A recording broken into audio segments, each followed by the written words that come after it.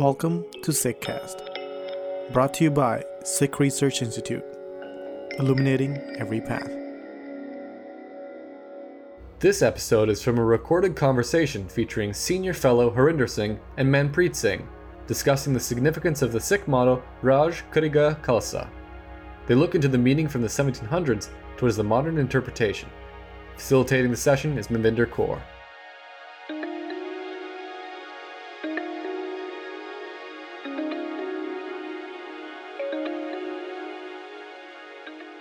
Waheguru Ji Ka Khalsa, Waheguru Ji Ki Fateh. Thank you for joining today's webinar hosted by the Sikh Research Institute. Featuring Senior Now, Fellow I would like to Harinder introduce Singh you to and Manpreet today's Jessel, presenters. discussing the significance of the Harinder Sikh Singh motto is a Raj, widely Karega, respected Khalsa. educator and thinker They who look is into its deeply in meaning love from the with one 1700s force, the towards oneness the that modern radiates in all. interpretation. Love and Facilitating justice's the session symbiotic is Harinder paradigm Kaur. propels him to leverage public awareness for social change.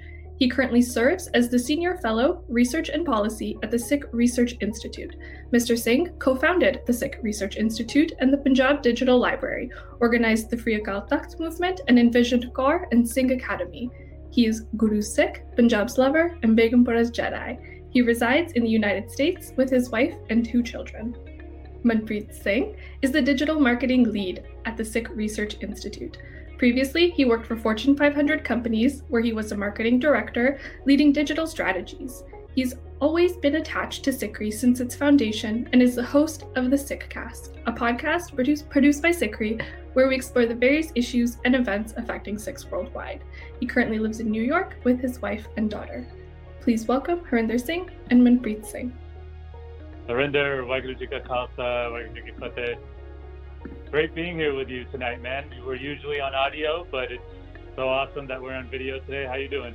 Good to connect over video, and good fateh to everyone who is watching us live or afterwards.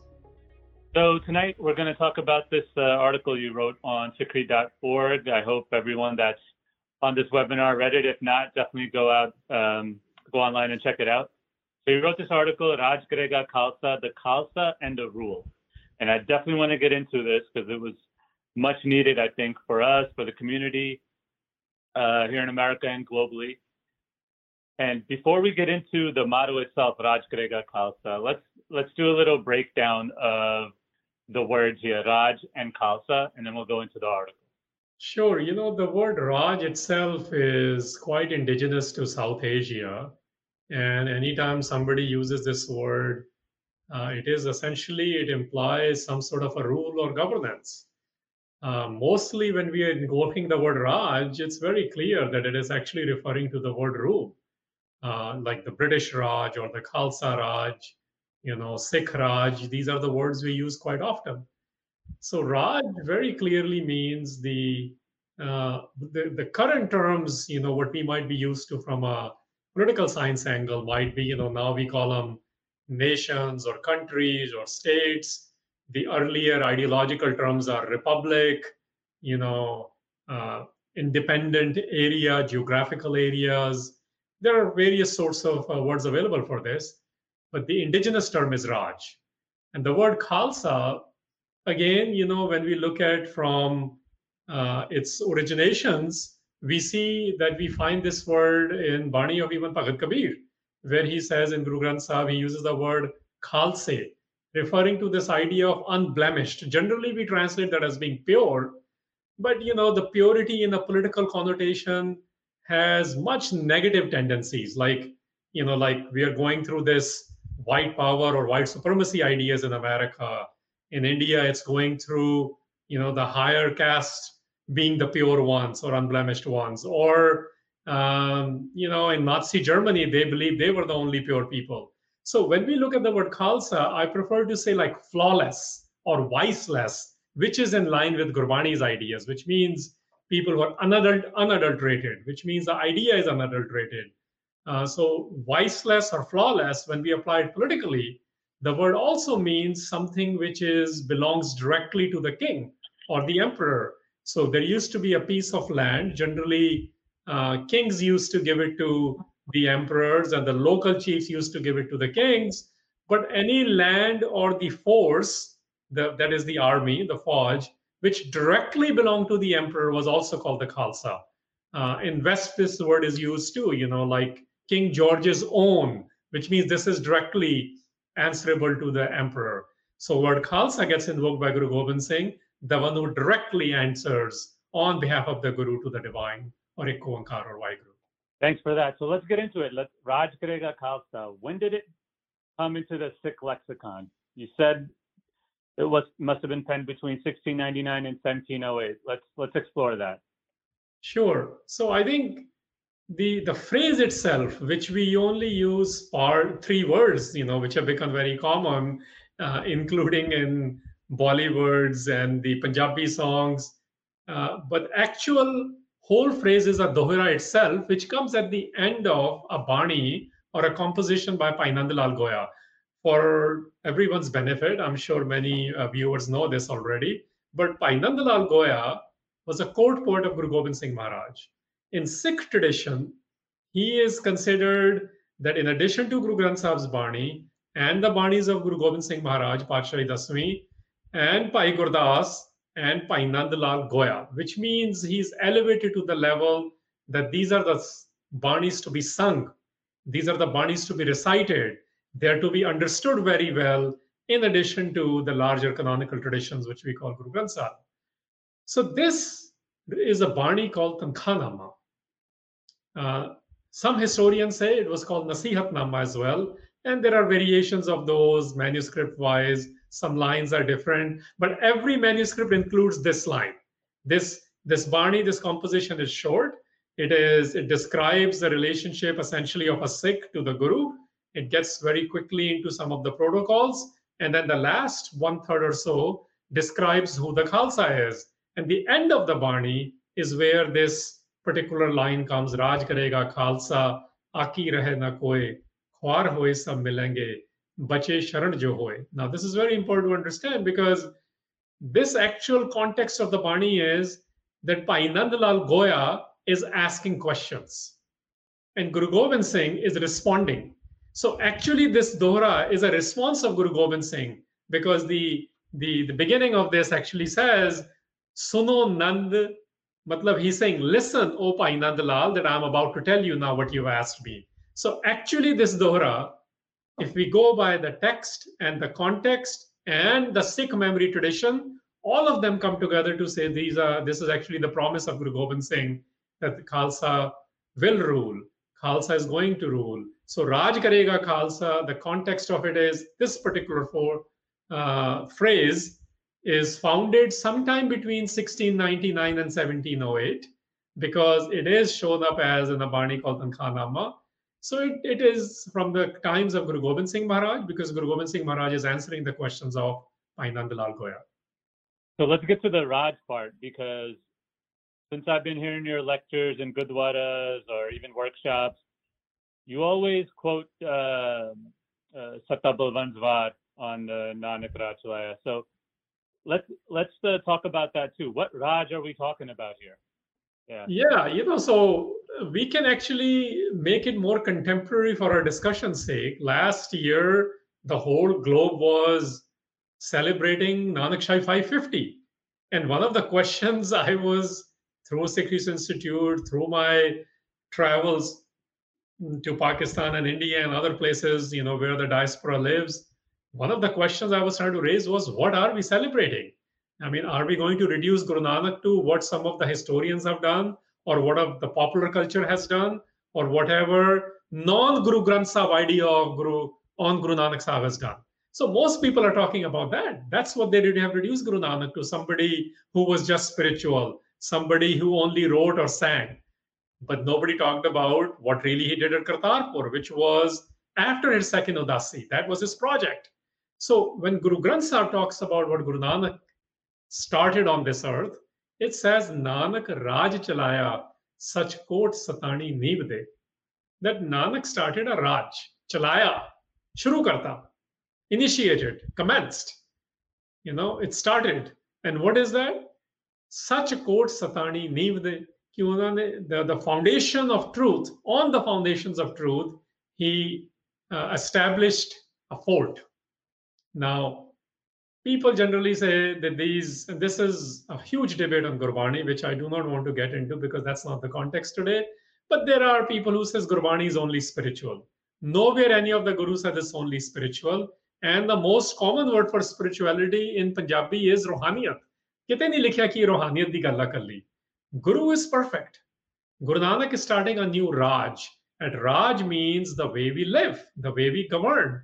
And the governance system he started, he established Kartarpur Sahib. Until Kartarpur, he traveled the world. He talked to the people. He shared his ideas everywhere he went. Some people listened, some didn't. Some came to check him out. Some came to argue with him. But he did not say, you all need to live like this. But at Kartarpur, he says, this is where we follow the Eko doctrine. This is where the Naam culture comes in.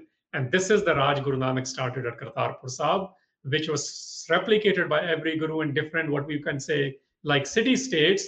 And all the 10 gurus gave these trainings. All gurus were equally political as they were spiritual. In fact, the Sikh term is guru, which means perfection. They're eliminating all ignorances, not just the spiritual ignorance. There is a political ignorance. There is economic ignorance. There is any ignorance you can come up with, all the ways we now study as departments in universities or in our YouTube videos or however we might want to do it. All the ignorances Guru is removing. And this was the training for 239 years by Guru Nanak Sahib through Guru Gobind Singh Maharaj. And what is recorded in the Dohera is this idea that Raj is not just a governance now, because we have been working to change the opinions. We have been working with the states of the time to change their policies.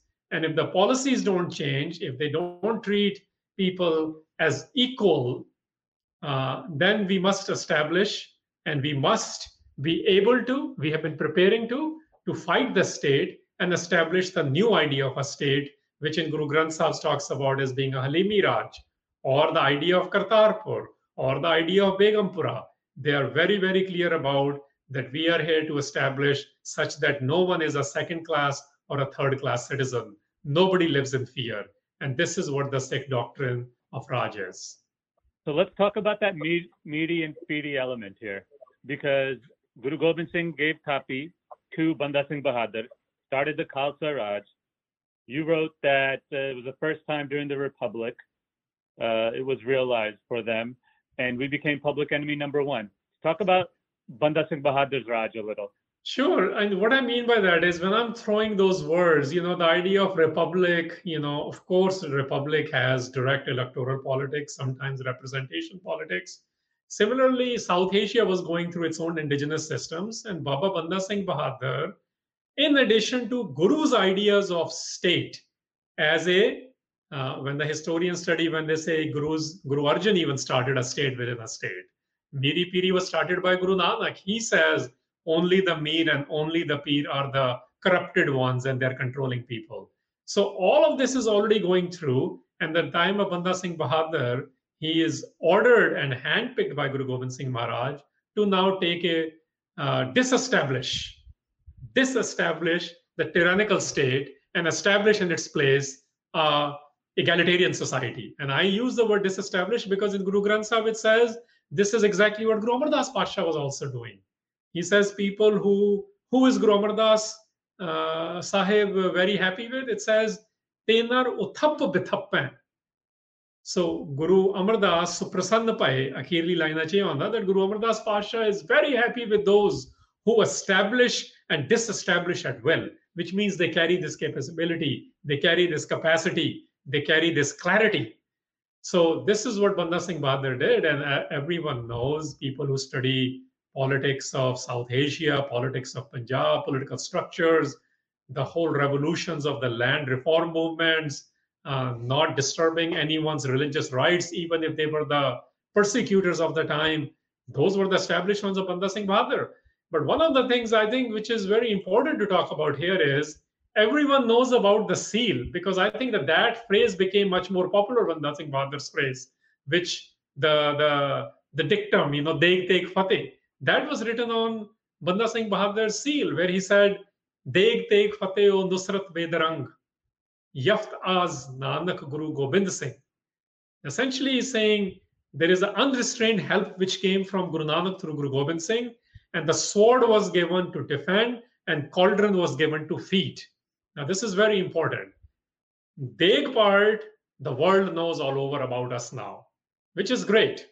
Maybe this is the 21st century's first 20 years were about, we serve langar at protests, at COVID-19s, in ISIS-run areas, and anywhere there is a need or a natural disaster, we serve. But remember this phrase is Deg Teg Fateh O Nusrat. Deg Teg Fateh O Nusrat Bedarang, which means Fateh, the victory is when there is enough for everyone to eat, and when everyone Teg is about the political rights, when people have their political rights secured, that's when the victory really comes. This is when the victory is achieved, and we are getting all this through the help of Guru Nanak and Guru Gobind Singh Maharaj. Now, the part which is written on the coins is equally important, because that was the seal of Banda Singh Bahadur. And on his sikka, it says, Sikka Sadbar Hardo Alam Tege Nanak Wahebast Fateh Gobind Singh Shahe Shahansa Fazal Sacha Sahibast. Basically, what it's saying is that this coin is struck in both the worlds. Now, both the worlds classically is interpreted as being spiritual and political world. Some people interpret as being the world we live in and the world beyond. Essentially saying this coin is struck. This is very political, very real. This is very tangible. But on whose guarantee? Because there is a guarantor of a currency. And it says on there, this is the guarantee of Guru Nanak's sword. This is very interesting because it says Tege Nanak. We have these stereotypes of gurus. Baba Banda Singh Bahadur had no stereotypes of the gurus. Even in Guru Granth Sahib, it says that it is the Khadak Gyan which started. The wisdom and the Khadak, they come together, and this is what Guru Nanak gave to Guru Angad Sahib, and each guru their own words. And the Sikha says this very clearly, that it was the Teg of Guru Nanak which guarantees this coin. And by the grace of Guru Gobind Singh Maharaj, the eternal sovereign, who is the King of Kings. And on the other side of the coin, the reverse, it says, Zarb ba aman ul dahar masabrat shahar zinat al takht Khalsa Mubarak Bakht. That this is minted in the age of peace by the blessed fortune of the Khalsa, sanctioned by the glorious throne in the city, year 2. This says second year. The reason being was the calendar. So this is the second year of the coin. The calendar commenced at the capture or the conquering of the Sarhand, which was in 1710, and this coin was in 1711. So the point here is that the coins and the seals of Banda Singh Bahadur are direct interpretations of the trainings of 239 years, working with the states of the time, the Rajas of the time, the emperors of the time, to create an egalitarian society. But when egalitarian society was not being established, Banda Singh Bahadur established that in Punjab. I have his coin right here. I always joke with my investing friends. I'm like, get Bitcoin, get enough, but make sure you have the Khalsa coin too.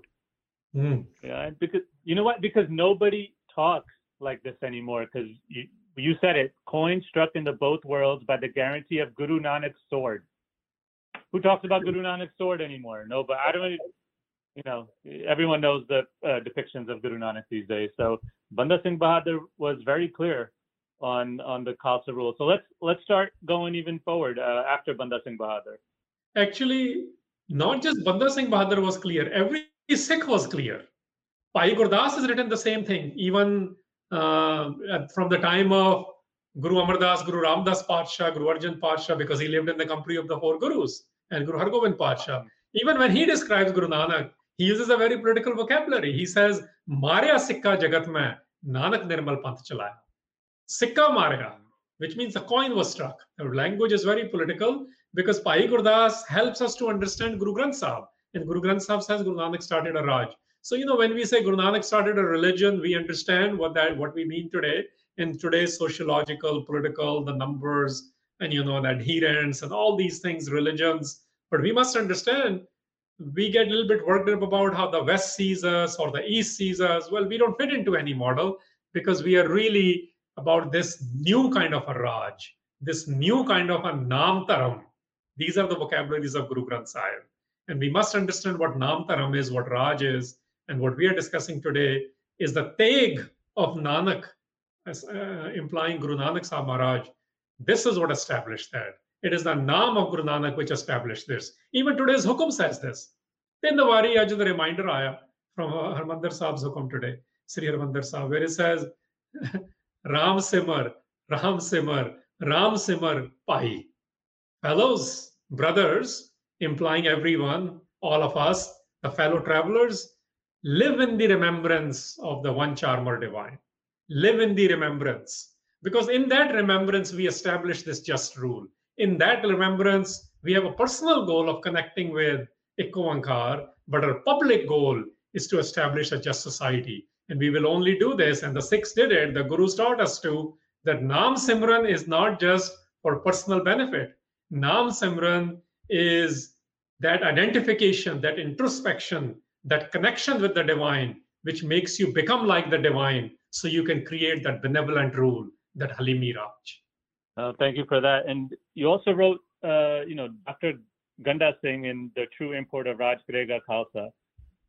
He wrote that a permanent and inseparable part of the Sikh prayer and should be recited as such on all occasions of prayers by all Sikhs and Sikh congregations wherever they might be in all Gurdwaras, historical or other. So now let's get into, because you are Begumpura's Jedi, let's get into the empire, the British Empire that came and basically mucked things up in India for everybody and every religion. And talk about the confusion and where did we start going array of Raj Karega Khalsa, the Sikhs? Yeah, so, one of the things to understand is what you just quoted, that line of Dr. Ganda Singh, and for everyone's benefit, Dr. Ganda Singh is the man who collected a lot of the work, edited a lot of our works, so people like me can figure out and read his books. And he collected a lot of the references. He's a historian, but he's a much bigger editor who found things and made them accessible to us. So people like us can go through Punjab Digital Library and find an e-copy of it, when we have to do something. Anyway, so Dr. Ganda Singh is writing that, and he has written many remarkable things. And this is one of his conclusions. By the way, when he wrote this, there was a debate happening in India among the Sikhs and among the Indians in 1960s. So there has been this debate on Raj Karega Khalsa primarily in independent India after the partition 1947. So he writes this, and he concludes, he's like, look, there is no controversy here. There is zero dissonance here. From day one, everyone has been clear what this phrase means. In this phrase, in this dohera, in the context of, 15 or so lines there, it is very, very clear. This is referring to Khalsa collective. This is referring to the Khalsa's aspiration to rule. And this is Guru Gobind Singh Maharaj saying, you must be prepared to do this. And so he's telling us all these things. Now, what happens is when the British come, and by the way, until 1849, and this is, I want to make it a point, this was not controversial to use this phrase. Everyone knew, the Hindus of Punjab, the Sikhs of Punjab, the Muslims of Punjab had no issue with this phrase. They all knew this meant the ability to politically capture power and establish a just society. The names of it kept changing because nobody goes back, right? Gurbani says, Agahu Kotrang, that we look forward to establishing the next and the most current way to govern ourselves or govern the societies. So this is what they did. Baba Banda Singh Bahadur established the rule. The way he did it, Baghel Singh did it a little differently, because at the time what he's doing in Delhi is different. Capturing, recapturing, taxing them. By the time there are genocides. So public enemy number one, when I said earlier, as soon as you establish rule or you're trying to establish a political sovereignty, which is what Guru Nanak onwards did, and Guru Arjan Maharaj, Guru Arjan Sahib, when he did it, this is what Jahangir said to him: don't exercise this Miri business. But what did he do? He did not stop, and he was politically assassinated and tortured. We call it martyred, shahadat. So this continued. Jassa Singh Ahluwalia did it. He established a different kind of a confederacy system when he freed and captured Lahore in 1765 with Pangi Sardars. Maharaja Ranjit Singh took it to the next level when he consolidated an empire, a first indigenous kingdom. When in the context of today's what's happening in Ladakh and Chin, we must look at the role of not the Dogras or the General Zorawar Singh. We have to look at the actual role of the Sikhs, and our Maharaja Ranjit Singh and his fellows were able to keep everything at bay and keep them in their spaces after conquering these spaces and claiming them to be part of the Kingdom of Punjab. So those things continued, but when the British came, the confusions were being introduced because now Raj Karega Khalsa, most people agree, we don't have a dating, that this phrase was banned at Harinder Sahib. And until today, this is still not sung. The Dora is still not sung. And we have all sorts of theories why this cannot be sung at Harinder Sahib. Look, we must understand, our Guru says we can sit anywhere and anywhere literally in the world and sing anything of ours. Nobody's going to tell us when to sing what. Yes, we have our protocols, we follow them, but wherever we do the prakash of the Guru, jithe jaye bahe mera Satguru, so than sohava Ram Raje. It's very clear. We don't let any earthly authority tell us what dictum we can sing where and where we cannot. So that hasn't been sung. And since 1947, from the British period, and by the way, British period is important because they also asked Sikhs. Captain Murray, who was in charge of coming up with this idea of how did the Sikhs get the ability to rule? Sir David Ochterlony was in charge of the mission at the time. And at Ludhiana, they had Captain Murray, whose job was to go find out, how did Sikhs get the ability to rule? Because there were two ways you were allowed to rule. Either it was hereditary, that your father was a king, or somebody genetically you were given this because you were the elder son or some other way. Or second was the religious people decided that you now had the ability to rule. The church basically, or in Indian systems, the Brahman decided. In the West, the church decided. In case of Sikhs, it was neither. So at the time, there is Ratan Singh Pangu, who comes from the family of Shaheeds, and he actually was a teacher of Captain Murray. And he's having conversations with him, which he eventually recorded in a book called Sri Guru Panth Prakash, sometimes called Prachin Panth Prakash by Ratan Singh Pangu.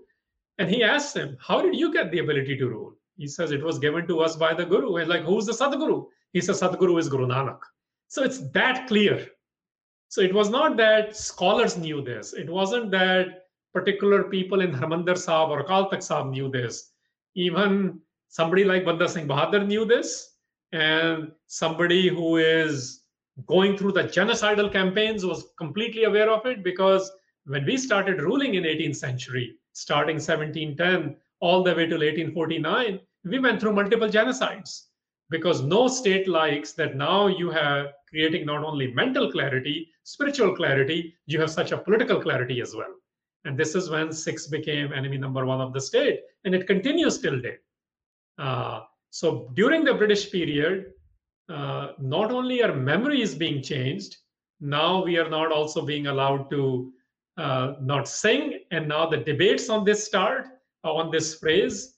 And by the time independent India comes, all sorts of controversies on this phrase starts. So basically, I would say the phrase, the political aspect of this phrase, which is what this phrase is, the whole context is political.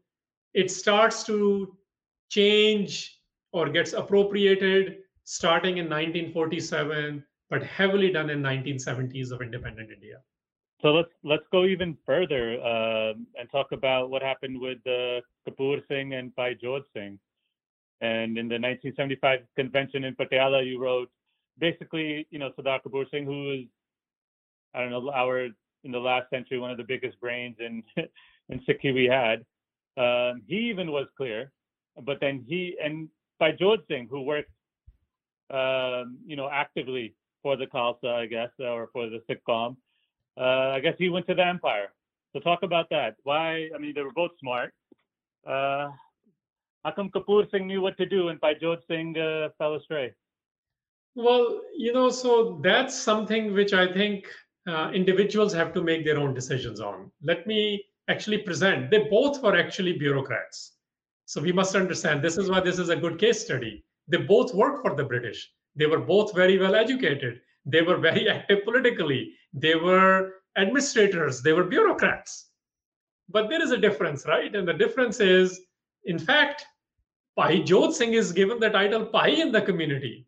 They even worked on a project together, that UNESCO publication, which was done in 1969 at the 500th anniversary of Guru Nanak Sahib Sanitary. That 5 Sikhs who worked on the translations collectively, Pai Jodh Singh is part of it, Sardar Kapoor Singh is also part of that. So these are very well respected individuals of the time. They understand the politics of the time. They understand SikhRI. But here comes a differentiation that Pai Jodh Singh, as a vice chancellor, starts to essentially interpret at the time on how to commemorate Guru Tegh Bahadur Padsha.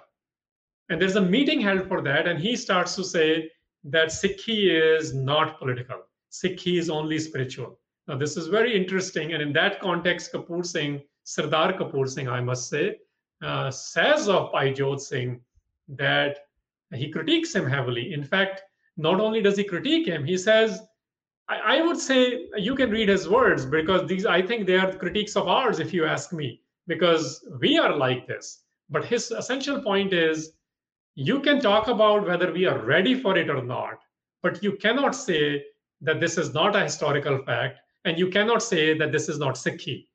Now, very important, the line which he wrote, which I think is most applicable to us as well right now, is he says the validity can be judged. However unpalatable or prima facie impracticable it might otherwise appear in the case of present-day Sikh people.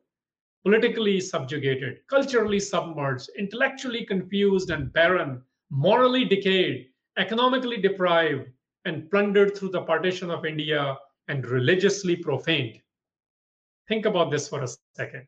What he's saying is, he's talking about us, you and me, and all of us who are going through these kind of things, that what is this, that when there is a confusion, when we religiously don't understand ourselves, politically don't understand it, we have gone through a serious partition movement and then truncation of Punjab in the Punjabi Suba movement. All he's saying is, look, you cannot say this did not happen like this. You cannot rewrite the history, and you cannot redefine SikhRI, even if we are not capable of understanding it fully at this moment in time. That's the point which I want to highlight more. Well, let's come to some current events then. And you know what? Let me ask you a question, because I was talking to one of my uncles. He called me the other day because he knows I was doing this. And let's talk about kind of what Sardar Kapoor Singh was saying this too. Because he was like, oh, Khalsa, I mean, we can't agree on anything now. There's no unity. What Raj are we going to do? How are we going to come together? We fight on every little thing. And I was like, yeah, okay. I mean, you got a point. You fight on every little thing, but it doesn't mean that, like Kapoor Singh was saying, doesn't mean that we don't need it or we don't want it still. I think. So what do you say to that? I think that's a very real question. Sorry. Yeah. I'm saying that this is a very real question, and I understand that question, and I also get it many a time. I think we need to understand where it's coming from. There are a couple of myths about this idea of we don't have unity. Because what does unity mean? I think we have this word very confused with the word uniformity. Uniformity means everyone has to agree to it. Unity means people who believe in that aspiration are united to get it done. They have clarity, and they figure out the resources to get things done. So let's start with Dasme Padsha for a second. There is a battle of Pangani. You think every Sikh agreed with it? In fact, most Sikhs left him. There was a Halwai who fought on his behalf. His mama fought with him. Few Sikhs fought with him when he's fighting his first battle of Pangani. And Pir Buddhu Shah came, and one Mahant stayed back and fought with him. So who unifies? Unity is always about people who believe in the idea. And when they unify, things get done. So let's apply it contemporarily. This is not about, firstly, if you want to unify, you must have an idea clear. What is the vision of Raj in 2020? People who had the vision in the 80s, they fought and they died and they were tortured as well. You can agree or disagree. Just like during Baba Banda Singh Bahadur people, they still agree or people still debate him. But people who believed in the idea of Banda Singh Bahadur and the Panj Pyares who were with him, they united, and they fought. So unity is not that everyone who self-identifies as a Sikh must agree with the idea. That's not what unity is. They never did. Not everyone even joined the Khalsa rank, and everyone who was a Khalsa did not even work for the Khalsa Raj. So let's be very, very clear about this. Now, in addition to this, what we need to also understand is that Raj is not our end goal. Remember, Raj is governance as well as rule. Governance is the minimum we are looking for. But if the governance cannot be established properly, then we must establish the rule as well. And this is cyclical in Sikhi. During Guru period, we see the preparations for it and the city-states being started. After that, sometimes we ruled, sometimes we didn't. Sometimes we worked with the state, sometimes we did not work with the state. But the idea that we must be prepared and remain sovereign, this is very, very clear in Sikhi. So in last 200 years, this is one of the reasons we are discussing this, since 1849 and primarily since 1947, we continue to work with unjust states. We have had unjust states, whether it were the Mughals or the Hill Rajas after that. And it's not about Hindu or Muslim here. Let's get that very, very clear, because they both, it's the ruling class essentially. Sometimes they came in the form of Lakhpat Rai or Jaswat Rai, and other times they came in the forms of Mir Mannus. Sometimes they came as Mughal emperors. Other times they came as the Hill Rajas. Sometimes they came under the British Empire, and sometimes they're coming under an Indian empire. I call it empire, but you can call it Indian state. The issue Sikhs have had, and we must continue to have that in the name of the Guru, is we fight for the oppressed. We fight for Halimi Raj. Sikhs were the ones in 1970s who says, let's make India the federal structure. And when they did that, they were called separatists. You know what? All leading political thinkers of India today say that was the right vision. Sikhs were just 50 years ahead. That's what that means. And we need to be ahead. If you're going to be the pioneers and trendsetters, you will be killed. That's what it means. This is what we did. We were the ones who were fighting with Ahmad Shah Abdali, or actually Durrani, but more popularly known as Abdali, when he kept attacking and was taking Hindu women from India as slaves. We fought with them. He could not cross the Punjab, the area where Sikhs ruled, even when the rule was not very unified, even when it was in a missile structure or a confederacy structure of the time in the missile period. But the point is that Raj is something we must be capable of. We must be able to fight for. It is not an end goal, but it is a goal we will work towards if the state is unjust, if the policies are unjust. All right. I just want to remind everybody, if you have any questions, please put it in the chat channel, and we will get to them very soon. Harinder, I want to talk about current events a little more, but I also want to talk about something, kind of like what you're saying and what my uncle was saying too, and like not in so many words. People shy away from Khalsa. People I want to say, it's different, man. It's like when you say Sat Sri Akal to someone, or you say Vaheguru Ji Ka Khalsa, Vaheguru Ji Ki Fateh, banda like thoda hil janda. You're like, oh, okay, hold on, someone's here, someone's here, And I think, and even India was afraid of Khalsa, because I want to get to. I'm glad you mentioned in the article. I don't want to get to a lot of the appropriations that happened with the word Khalsa, but I'm glad you mentioned the Dada Singh movie, because I was on YouTube, and this was many years ago, and I was watching Dada Singh's interview, because I'm a big Punjabi music lover and Punjabi movie lover. And Dada Singh was just talking about his life, and his movie came because he opened up a studio. He actually went back, He went back to Punjab, opened up a studio, tried to do something for his own, countrymen, and his own town and his own pind. And he made a movie first called Raj Karega Khalsa, he said. But he's like, this is his words. It's on YouTube. Anyone could go find it. He's like, Sarkar ne hon nahi diti. So I had to change the title of the movie. That everything in the movie was the same, but he had to change the title to Sawa Lakh se ek ladoon. So even Indian government doesn't want Khalsa in a movie. Like what do you say to that, man? Yeah, let's work with two things here. So your first question about Khalsa itself, and then the real Khalsa versus the appropriated Khalsa. Let's talk about it and how it shows up in movies. So let's go back to the context. This phrase appears when the Khalsa description starts. You know how it starts? It says Khalsa soe jo ninda tyage. Khalsa soe lade hoye aage. So Khalsa is not into slandering. Khalsa is the first one to come and fight for the oppressed. Khalsa is the one who's working to eliminate his or her vices. Panch ko mare.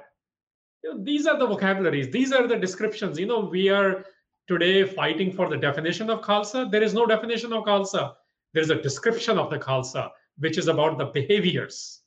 And in those behaviors, it also says, Khalsa so jo chade turang, Khalsa so jo kare nit jang. This is part of this Bani, Tankhanama, where the phrase comes. So my point is, when people are talking about the word Khalsa, I think one of the bigger problem has come in when the popular word instead of Khalsa has become Amritari. And please bear with me, don't get too upset at me. Historically, there was no such term. I know what the term means. Amrit is part of how you become a Khalsa. Earlier it was called Pahul, Khande ki Pahul, So I think some of the problem comes in is when we reduce certain things to only ceremonies and they are not noticeable in behaviors. I'm referring to the collective part, right? Otherwise, in the Bani and the history, even in some of the appropriation, it is very clear who the Khalsa is. Khalsa is the one who's not afraid. Khalsa is the one who's going to go take care of business. Khalsa is the one, but the part which we are minusing is Khalsa is the one who is Ram Simar as well. Khalsa is the one, Nit Jang is you fight internally every day. You don't find external fight every day.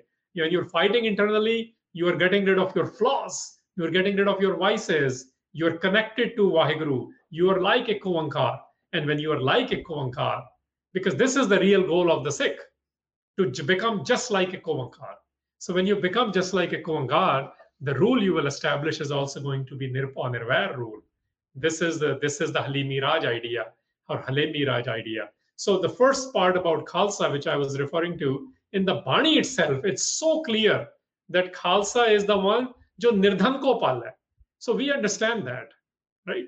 But what we don't understand is Khalsa sohe dusht ko galle. So if you want to do all these things, the descriptions of the Khalsa, historical descriptions of the Khalsa, then after describing this is when Guru Gobind Singh Sahib says, Suno Nandlal eho sach, pragto karao apne raj. After describing the behavior of the Khalsa, Guru Gobind Singh Maharaj says to Bhai Nandlal Goya, now let me tell you the eternal truth, that this is the kind of Raj we will be establishing where there is no caste system. So those of you who are Khalsa or those of you who are self-identified Sikhs, whether you have gone through the Pahul or Amrit ceremony, ask, do you still, and it's just like caste system, we all think we are, it's just like, anti-blackness idea. We all think we are not racist. We are. It's a question of how racist we are. Similarly applied to the caste. Vaheguru ka jap japao. Now we are debating whether this can happen or not. We must. This is the behavior of the Khalsa. And this is the one which says, Chade turang udave baaj, tu rakh dekh kar jame paaj, sawa lakh se ek ladao, Chada Singh tas mukt karao. So my point is, when you go through these things, at the end it says, Raj Karega Khalsa aki rahe na koe, khwar hoye sab milenge, bache sharan jo hoye. This is the behavior of the Khalsa. When the behavior becomes like that of a Koankar, then comes what kind of establishments you'll be doing. And in those establishments, everyone will be afraid. Dara Singh, when he produced that movie, all, salutations to him, as we will say, because it was actually the Akalis and the Congress which messed him up. And we must understand this point. This is connected to the Jodh Singh point you had mentioned earlier. So when a Sikh, an individual Sikh, joins the establishment, and this is my inference, because this is what we are seeing. When an individual Sikh becomes part of the establishment, how do you become part of the establishment? Well, you live in a particular zip code, as we will say today, or you have particular jobs, or you have particular expectations if you want to work with a particular business community or a political community. When they join the establishment, it might be in the form of a political party or any other form which I just mentioned, then they become something less. Then they want to not invoke the Khalsa. This is very interesting. I mean, I'll make it more relevant even for this week. The whole of India is talking about Gurtej Singh today because of what he did with his kirpan with the Chinese soldiers. He's an Indian soldier. So now the kirpan is understood and nobody has issues with it, even in India, that here is Gurtej Singh who took care of 12 people on his own, a 23-year-old young Sikh from Punjab who is working for Indian forces because he took on the Chinese, where rest of the India, you know what the propaganda against China is going on. But that's a separate issue. But nobody has issues with invoking Sikhi and Kirpan today, even in India. But you look at any other news, you look at some of the songs, you look at some of the news items which come in, look at how they describe Kirpan. Look what Gandhi said about Kirpan. Look how Kirpan is. So when Sikhs say those negative things about Khalsa and about Kirpan, because this is related to the sword, this is related to the Teg, it is because they are not listening to the Guru's Shabad or the Sikh historical traditions. We are not taught that. It's just like we don't know about Black history because it is not taught in America. I'm making it relevant. Similarly, we don't know about Sikh history because it is not taught in America or in India or in Punjab. So what happens? Kudos to the Khalsa schools in whatever capacity they do. Kudos to the online forums now. Kudos to the study circles and sabhas and other places. And those who were teaching it, the Gurmat Studies program. This is where we have been learning this. So when those who don't learn this, they are listening to the state narratives or states agencies narratives, whether it is in Pakistan or Hindustan or now anywhere on the globe. And this is why we don't know what a Khalsa is. This is why we don't know who Guru Nanak is. We don't know what Raj is. And we end up with this very confusing state. And the number one way to get out of this confusing state is to rely on the primary sources and the secondary sources to learn about Sikh traditions.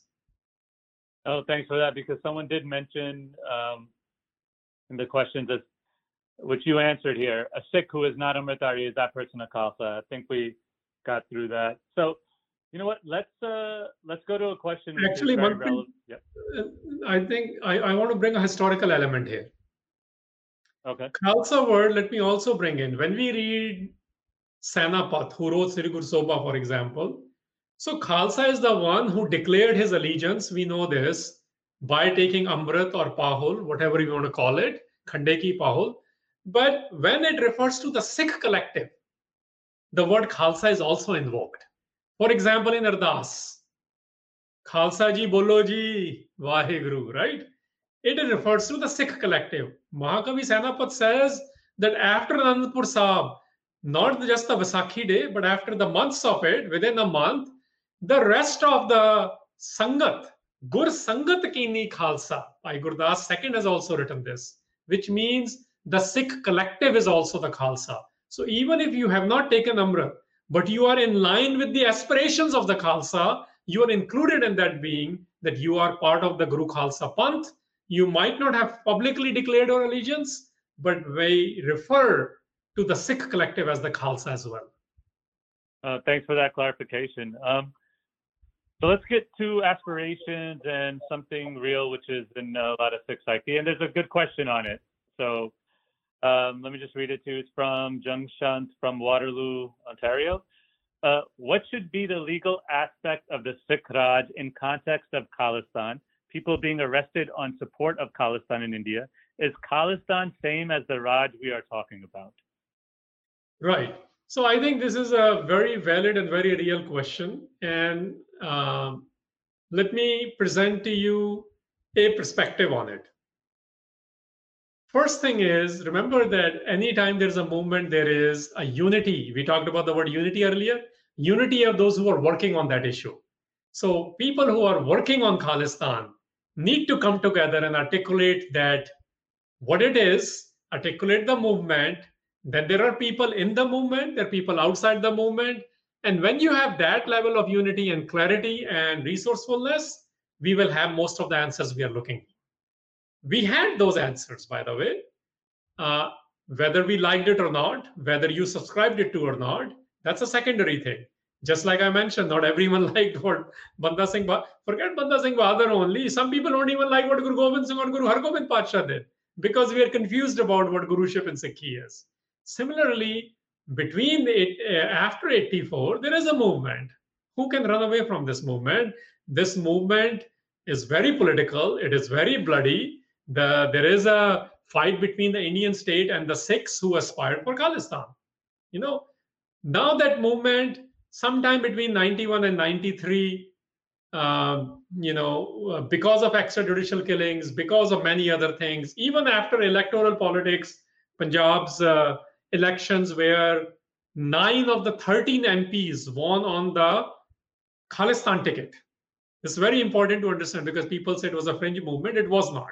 Let's talk about the facts. 9 of the 13 MPs of Punjab in late 80s won who were either militants themselves, they were serving sentence as militants, or their wives or spouses or fathers runs on those tickets.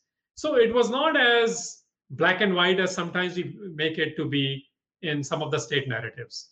So if there is a next element of that, people, because not every Sikh, remember, every Sikh does not have to agree to every movement. Those who are aspirational towards the next movement, of whatever it needs to be called. Some like to call it Khalistan, some are saying Punjab. This is why I mentioned what Baba Banda Singh Bahadur did was Baghel Singh didn't say, let's re-establish Banda Singh Bahadur's. He said, let's establish our version of it. Jassa Singh Ahluwalia did his next version. Maharaja Ranjit Singh did his next version. So we need to go through these iterations. And those who want to work towards the unjust state, wherever they live, and I'm going to challenge this to the viewers and the ones who ask this question. Like, are you ready to do this? Because the state where you're living in is also unjust.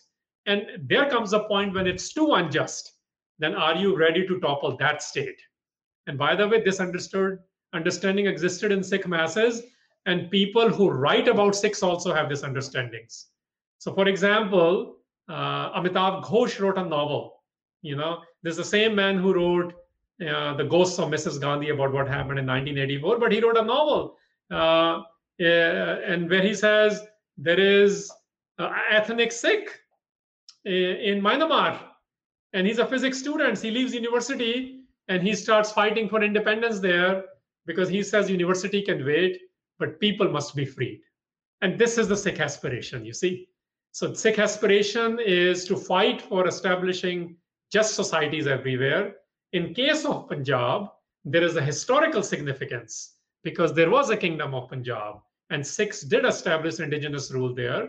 And there have been, and there continue to be human rights violations there and unfulfillment of promises since 1947. And those need to be resolved. And if they cannot be resolved with an unjust state, and then the Sikh doctrine of Raj is very clear that capturing political power to establish that Raj is also just. People who are establishing that, they need to become very clear about it. They need to create a unity and clarities and certainties in their movements. And not everyone will support it, but those who support it, they will fight for it. I'm just looking at some of the questions and the conversations that are happening, because we did talk about big and big, economic rights and political rights. So for this to be global, now, Khalsa rules should be global. Do we need, because some people are talking about it, like a Sikh cyber currency around the world that could help in these matters? And I guess get money to places where, places like India where you just can't go to an ATM and start getting cash. So what do you think about the global aspirations about this, about Khalsa rule? I mean, that was the Khalistan question, but let's talk about, because there's Sikh leaders everywhere these days, especially in Canada. But, they're going to be everywhere, and, Sikhs, and maybe it's in our blood, or maybe it's in those Punjabi genes where we want to, get to the highest of high. position. So what do you think about that? So look, I think this is where the serious work is needed, and this is part of the confusion. There is no global Raj Karega Khalsa. This is the whole effort I was trying to make today, that this is a historical thing. This is a geopolitical thing. You know, this is where appropriation started happening, when people start saying, Pure India nu Khalistan bana lo, Kashmir to Kanyakumari tikar bana lo. I've heard even militant leaders who have been either join the establishments, how we talk about it, Jodh Singh and Sardar Kapoor Singh. We had similar things in 80s and 90s which have happened. Look, there is no global Raj Karega Khalsa. The global aspiration is that wherever you are, you make Kartarpur. Wherever you are, you make that city the best city of the Halimi Raj idea. And then there is a historical Raj. There is a historicity of what happened in Punjab. And this is where we spend a lot of time on, that what happened between 1710 and 1849. That's 150 years almost. Yeah.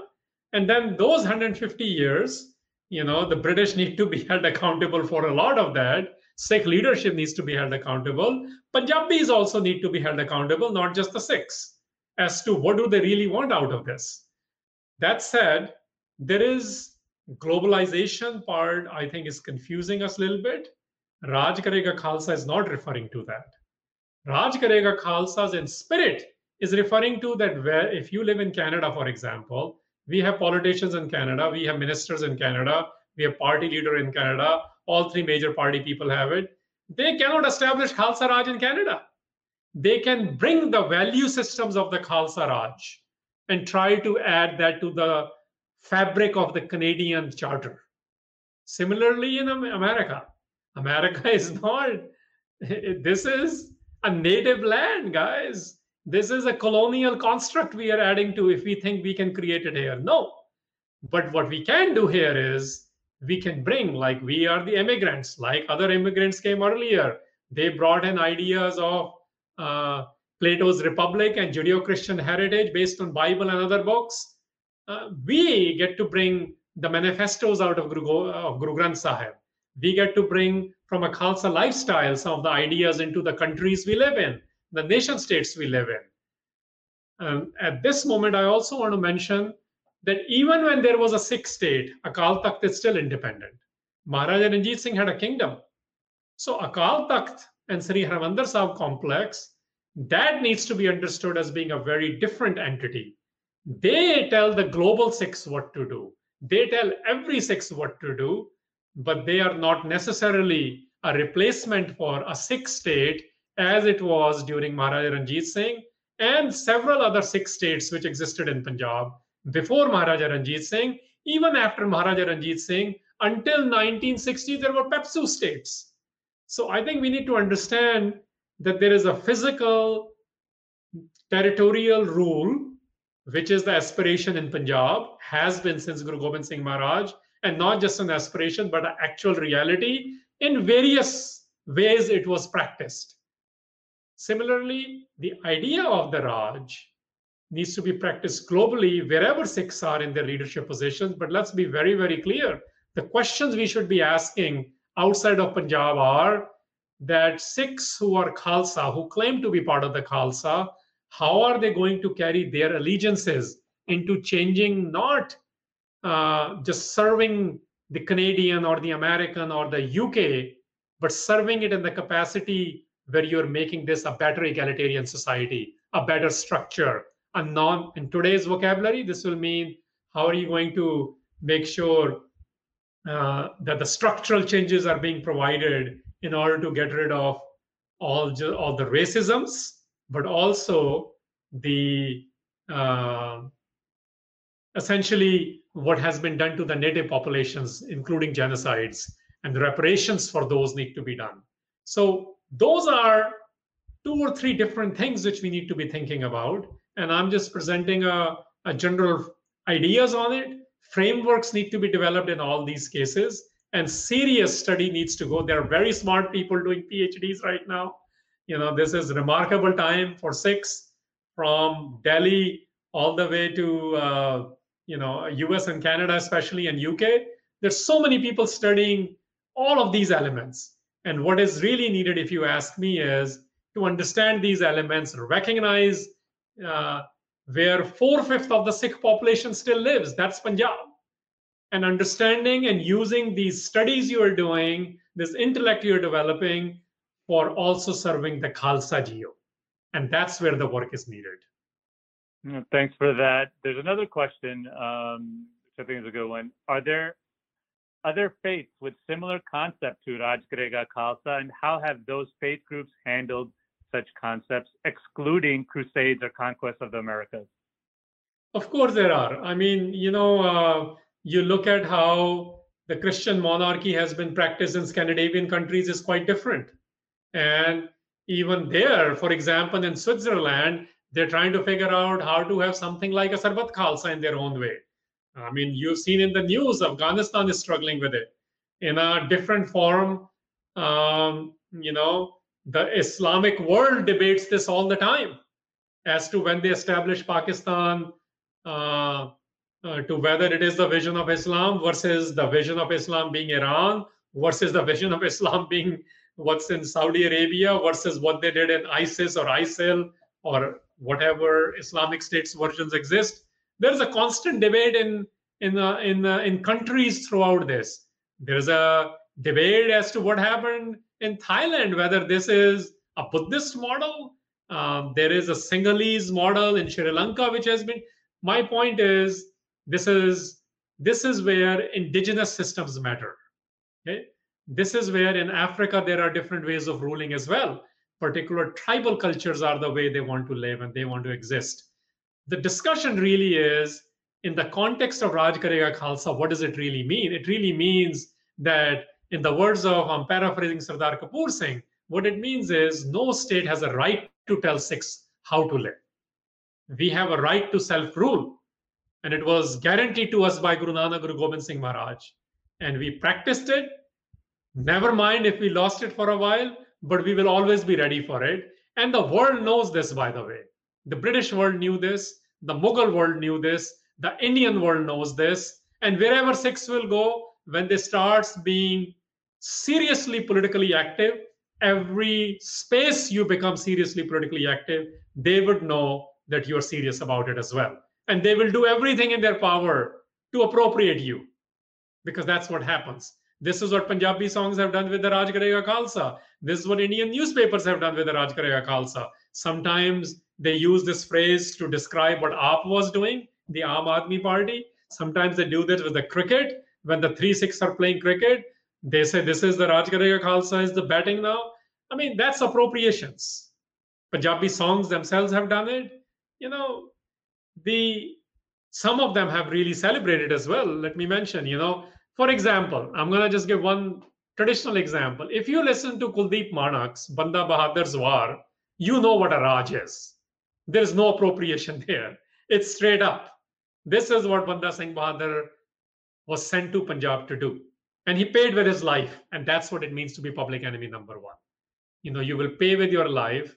And this is the history of the Sikhs. We have a narrative to tell to the world that we are not interested in being the rulers, but we are interested in establishing the just rule. And there's a difference. And this is very much Gurbani driven. Gurbani, this line sometimes is misquoted, but I want to mention it. Sikh's goal is to be in love. That part nobody can debate based on Guru Granth Sahib.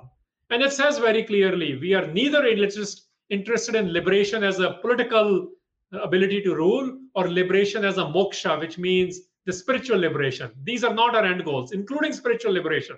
And I'm mentioning this on purpose here because people think everything is spiritual. No, it's not. Raj na chahu, mukta na chahu, man preet charan kamala de. It's pretty clear hai. So don't reduce everything to spirituality. If you're going to, then this line is very clear that I'm not interested in that spiritual liberation either. Right? But what the line is actually saying, and this, by the way, is a shabad of Guru Arjan Maharaj, Guru Arjan Sahib, in Dev Gandhari. And the Rahul line is beautiful because the shabad is actually about being in love. Amrita priya bachan tohare, at sundar, man mohan pyare, sabhu mad nirare.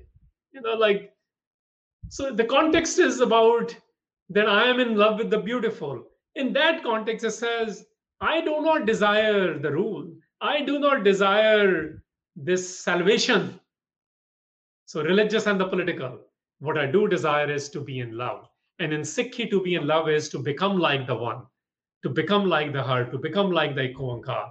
And in becoming like the Eko-Onkar, we're interested in establishing a just society. And to establish that just society, we're willing to give up our lives, which we continue to do. We have served wherever Sikhs have committed, by the way, wherever.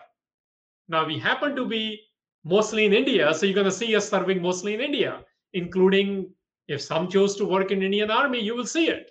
If some are joining the Pakistan Army, you will see it. If some are joining the US or the Canadian, you will see it.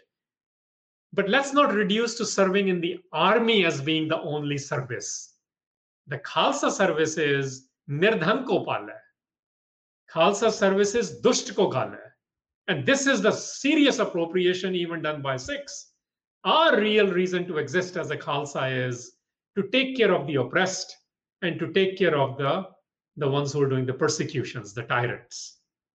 And to do that, if we are going to be part of particular nation states to do it, go ahead and do it if that's what you desire. But the ultimate Sikh goal is to do this independently, to do this freely, and to do this coming out of what we now call neither the left ideologies nor the right ideologies, because they do not, both of them do not suit us. This is why we are the Tisar Panth. But we can create allyships with them based on certain projects.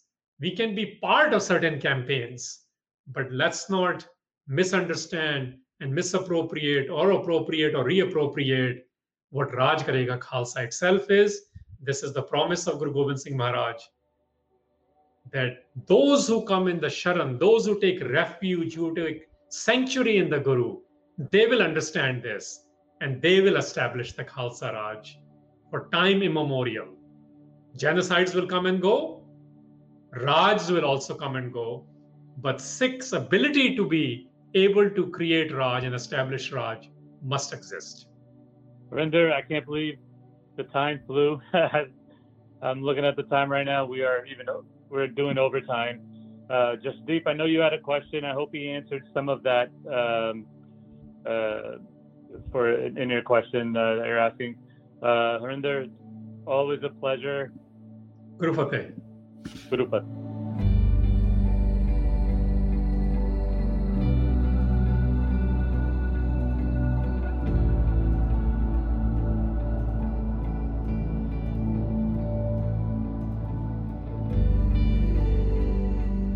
You are listening to SikhCast by Sikh Research Institute, illuminating every path.